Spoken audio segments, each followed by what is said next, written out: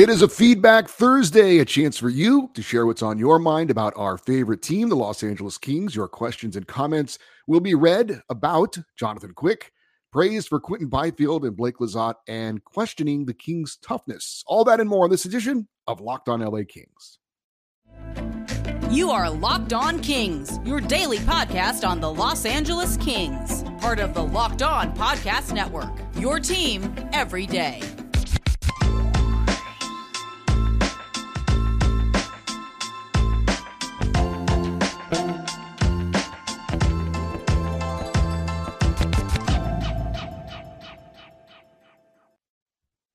Hey, Kings fans, welcome to Locked On LA Kings, part of the Locked On Podcast Network, your team every day. Thanks for making Locked On LA Kings your first listen every day. We are free and available wherever you get your podcasts and on YouTube.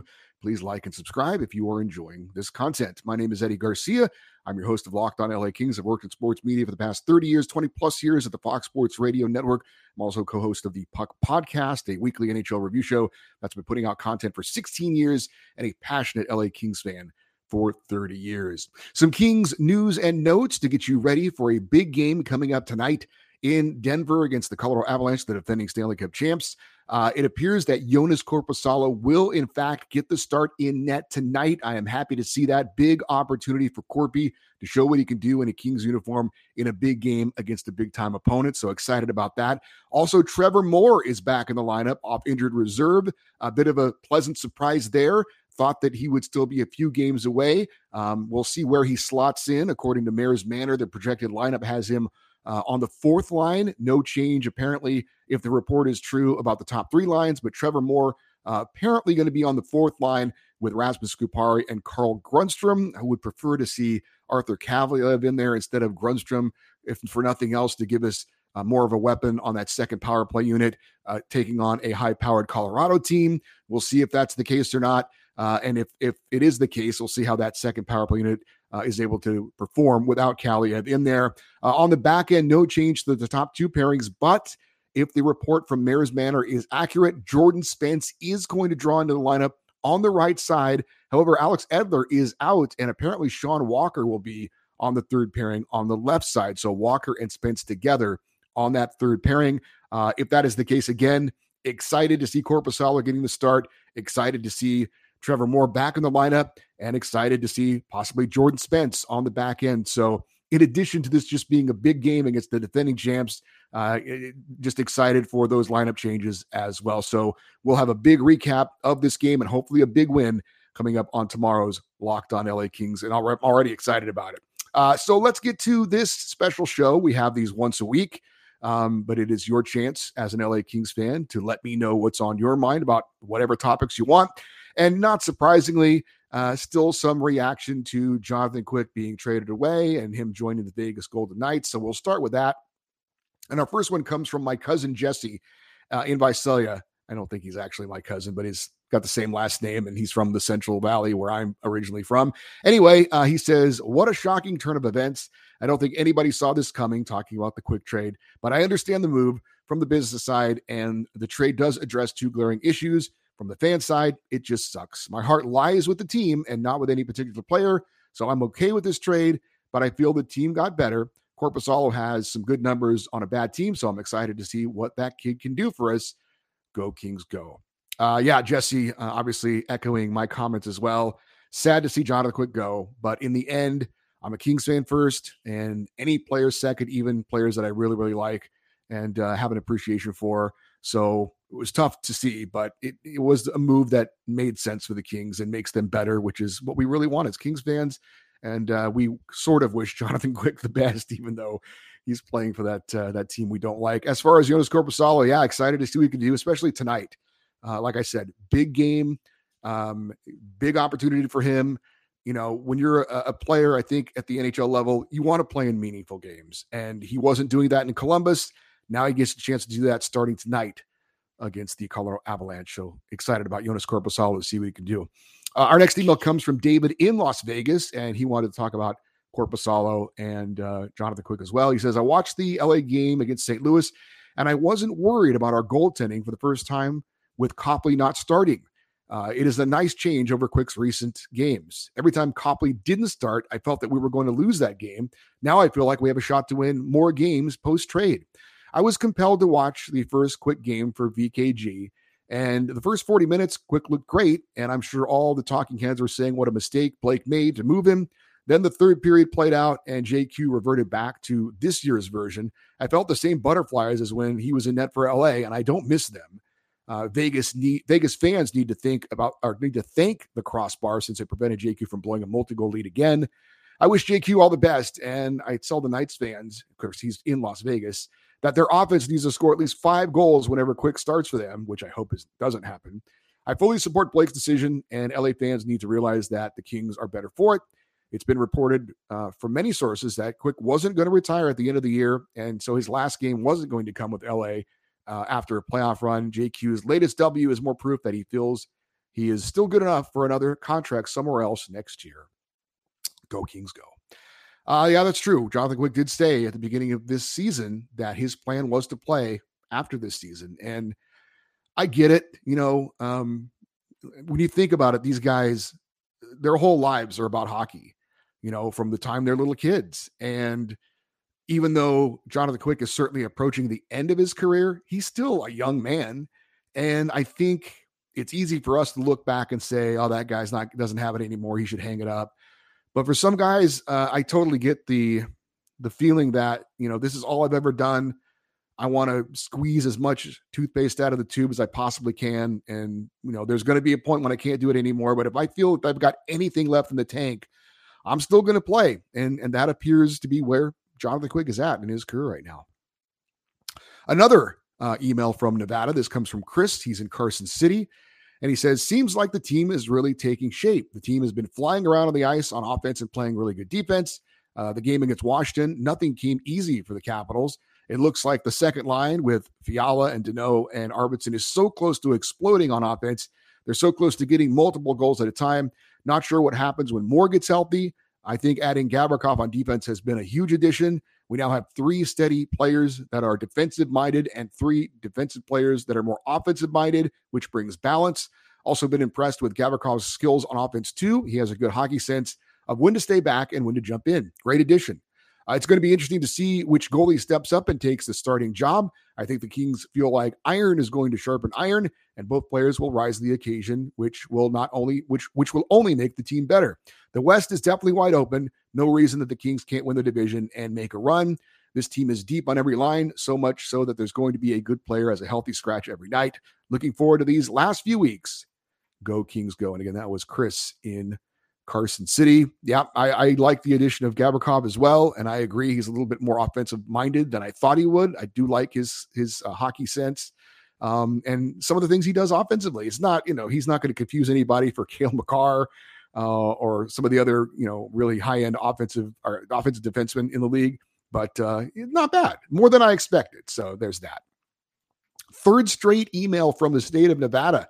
Take that, Golden Knights. This is from Mike, and he's also in Carson City. And he says, maybe I'm in the minority, but I think Mr. Byfield is playing solid hockey. Let's remember that he's just still 20 years old and missed significant development time last year due to injuries and COVID, plus his illness earlier this year. Kind of reminds me of Gabe Velarde from a couple of years ago. You can see flashes of his talent, and it's just a matter of time before he's even better than Velarde is now. Well, let's hope. Let's also remember that in juniors, he was so much bigger than everyone else that he solely relied on his athleticism to get by. Now he's starting to use his size to box out on the boards, play a little bit more physical, and does an amazing job shielding the puck from defenders. You can see him playing with much more confidence, trying to make plays that he wouldn't have attempted last year or earlier this year. He may not be scoring goals, but he has unlocked Kopi and Kempe far more than Fiala earlier in the year, and much more so than Iafallo last year. For the first time in a long while, we actually have a true number one line. Some stats to back up Byfield's play since joining the first line: 4-game assist streak, 4th on the team in board puck retrievals per 60 minutes, 3rd in primary assists per 60.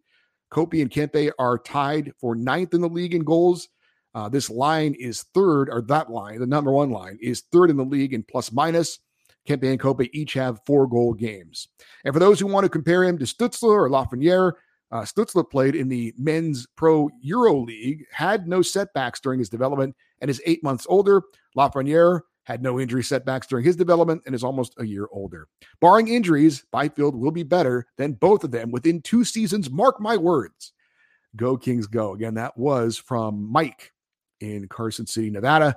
And Mike, we will mark your words that Quinton Byfield will be better than Tim Stützle and Alexis Lafreniere in 2 seasons. I hope you're right.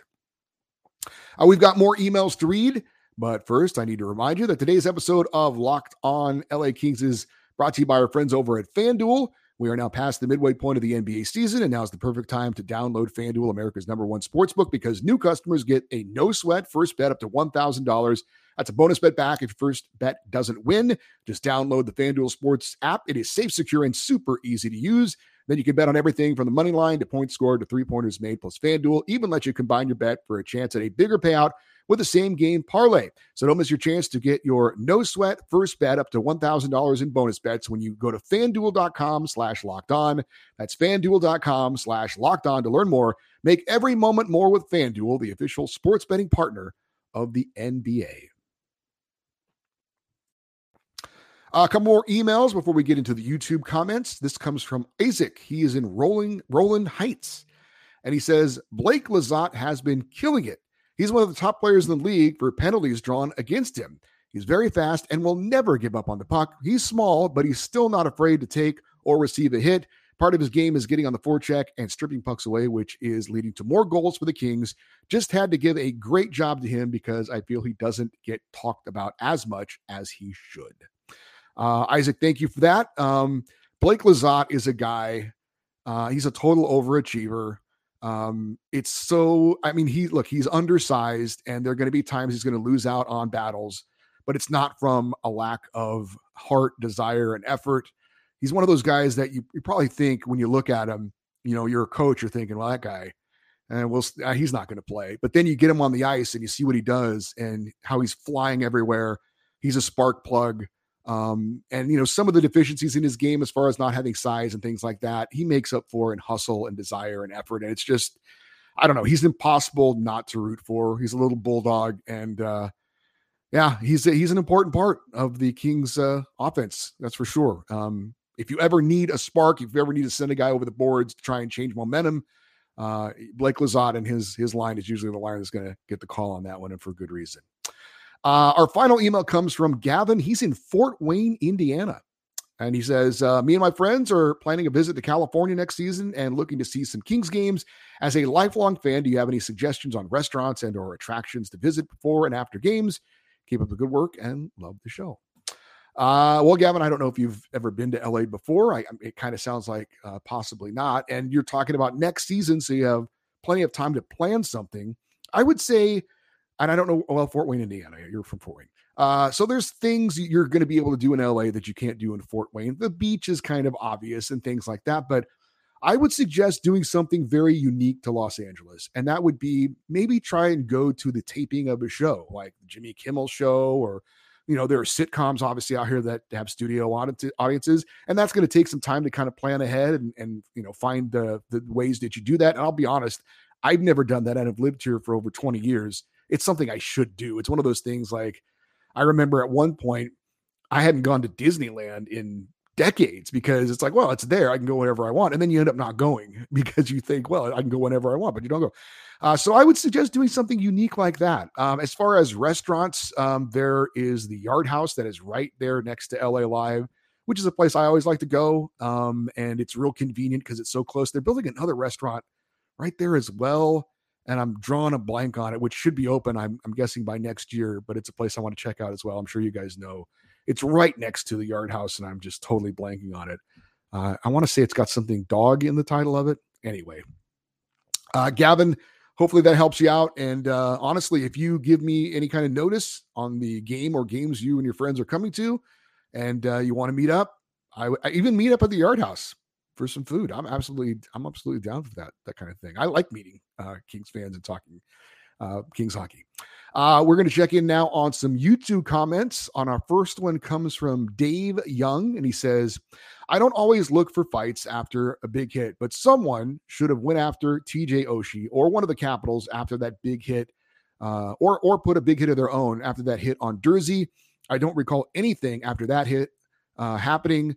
I know 2 points are important, but players have to stand up for each other. I know when Dursey's around one of his teammates and they get roughed up, he always sticks his nose in there, and I love it. I believe the Kings are getting more talented, but way too soft as a result. I'm very disappointed in the Kings not standing up for each other right now, and I hope that changes because you've got to have team toughness. F them 2 points. Take a number, boys, and tee it up. It has to be done. Just my opinion. Go Kings, go. So Dave questioning whether somebody should have retaliated for what happened to Sean Dursey, either after the Nino Niederreiter hit or the TJ Oshie hit. You know, Dave, I totally hear what you're saying. I have a bit of a conflict when it comes to what a trend we're seeing in the NHL, which is guys having to drop the gloves after putting on hard hits. And I thought the TJ Oshie hit was clean. I can understand the debate on it. I think his intent was to just deliver a hard hit. He did get a bit of the head area with Dursey, but like I said, when you look at the things that the NHL looks for that draws suspensions from things like that, principal point of contact wasn't the head. He didn't stick out an elbow or a shoulder. Didn't leave his feet. So look, we all love good hard hits in hockey. At least I do. And I know we're moving kind of away from more of the physical element in the NHL these days, which it has its pluses and minuses with me. I mean, I always want to see more skill and more speed in the game, but the physical element is something I like as well. So I hear what you're saying. Like I said, I thought that was a clean hit. The Niederreiter one, I will completely agree with you on that one. I thought that was a dirty hit. I thought he definitely delivered a forearm into Dursey's head. That one should have drawn a response. I think the Kings on the whole have been pretty good about that, pretty good about responding to questionable hits. But those were one that was, I think, a little bit over the line, and then one that I thought was kind of questionable. But I don't think the Kings lack toughness per se, honestly. But I hear what you're saying. I guess you always want to err on the side of protecting your teammate. I guess that would be my response. So with that explanation, I totally get what you're saying about the hit by Oshie on Dursey. The Niederreiter one, though, for me, that definitely did require a response, in my opinion. This from Scott Casey, and he wanted to talk about the deadline moves made by the Pacific Division teams. He says, Eddie, my guess is that the Kraken did nothing because they are just happy to be in the playoff mix. The Kings made some upgrades that might help a bit, but not enough to stand out. He says, you must respect what Vegas is doing. They're trying some big return moves that could impact their chances to win the West. They were smart enough to know that the quick trade would get at least in the Kings' head. Edmonton seems content rolling with their same game plan as always and hope their superstars to play lights out and win the West on their own. That won't work. I think that Vegas is a team that appears to be scary going down the stretch. I looked at the Kings' schedule and it gets pretty brutal mid-March. Vegas just dumped Carolina and New Jersey. I think as Kings fans, we should probably start rooting for second place. That would give us a home ice advantage, and at least for one round, if the Kings meet Vegas in the playoffs, give me your best guess on the number of games Vegas would have the balls to actually start quick. He says, if you're a diehard Kings fan, pick up tickets for the April 6th game between Vegas and LA here in Vegas. So I guess he's in Vegas. Quick will start in that one. And if you think about it, you would be part of West Coast hockey history. Thanks. And go Kings go. Again, that was from Scott. And Scott sounds like he will be in attendance there for when the Kings play in Vegas against probably Jonathan Quick, you would think. But I mentioned on yesterday's show, Jonathan Quick right now is the number one goalie in Vegas because of injuries. Once they get healthy, he won't be the number one goalie. So to answer your question, how many games, if the Kings and the Golden Knights met in the playoffs, how many games would Vegas start Quick against the Kings? Well, if Vegas is healthy in net, the answer is 0. But if not, then, I mean, obviously health will dictate what they do in net. Right now, their number one is Jonathan Quick. I saw they just called up another goalie that I had never heard of to be his backup. So again, got to give credit to Vegas. Despite all these issues in net, they are still winning and having success. So we'll see in the end if that helps the Kings to catch them and maybe win a rare division title, but we'll see. This from Robert Wu, and he talked about Jordan Spence not seeing much ice time this season, which I talked about the other day. And he says, GM Rob Blake and head coach Todd McClellan seem to take things slowly with young prospects such as Clark and Spence, partly to ease them into the NHL and perhaps to delay their entry-level contracts to keep them mostly at lower levels so that other players don't have to go down to the AHL and have to clear waivers, i.e. money conservation. I agree with you that Spence is good or better than Walker. Against the Avs, I would prefer Korpisalo in net. Well, me too, and apparently that is going to be the case. And it looks like if the reports are true, Jordan Spence will be in the lineup as well. So Robert and I, and probably some other Kings fans, pretty happy about that. Although there's also a group of Kings fans who won't be happy that Sean Walker is in the lineup as well. We've got a few more YouTube comments to read to you, but I need to let you know today's episode on Locked On LA Kings. Actually, it's not a sponsor read. It's a promotion read. So shame on me. So thank you for watching Locked On LA Kings, but I want to invite you to join another podcast on the Locked On Network. And that's NHL Game to Game, every moment, every top performance, every result. Locked On Game to Game covers every game from across the NHL with local analysts that only Locked On can deliver. Follow Game to Game on Locked On NHL, available on the Odyssey app, YouTube, and wherever you get your podcasts. All right, a couple more quick YouTube comments. This one comes from Dr. Verbalishov. It looks like a cat ran over the keyboard. Dr. VBLSCHRF. Sorry, if I might be missing something there. He says, loving that Gabs Selly is a Selly, a cell phone Selly that says he's got your number. What we've seen of his personality is fun. Looking forward to seeing more of him, and hopefully he sticks around for a while. And then Dave Young chipped in by saying Gabby was talking to his agent when he did the phone celebration, and he scores more goals like that. Yeah, he's definitely going to be calling his agent and saying, "Hey, guess what? The price to sign me for next season, it's going up." So I still haven't heard what the backstory is behind Vladislav Gavrikov's goal celebration, but like I said, I hope we see a lot more of that going forward. And one final comment that I did want to read. This is from Art Tashian, and he says, "I like your show a lot. I watch it every day. However, I feel you need to shorten the time allocated to advertisements." Well, Art, if you're talking about the ad reads that I do, I just read what they tell me to read, so I can't really shorten those up. If you're talking about the YouTube commercials that are on the YouTube episodes, which you're commenting on YouTube, so that could be it. The only thing I have control over when it comes to the YouTube episodes and the ads that they play is where they play in the show. I actually do go into the episodes and I place what's called an ad marker at a certain point in time so that those ads don't just jump in, when I'm in mid-sentence on something.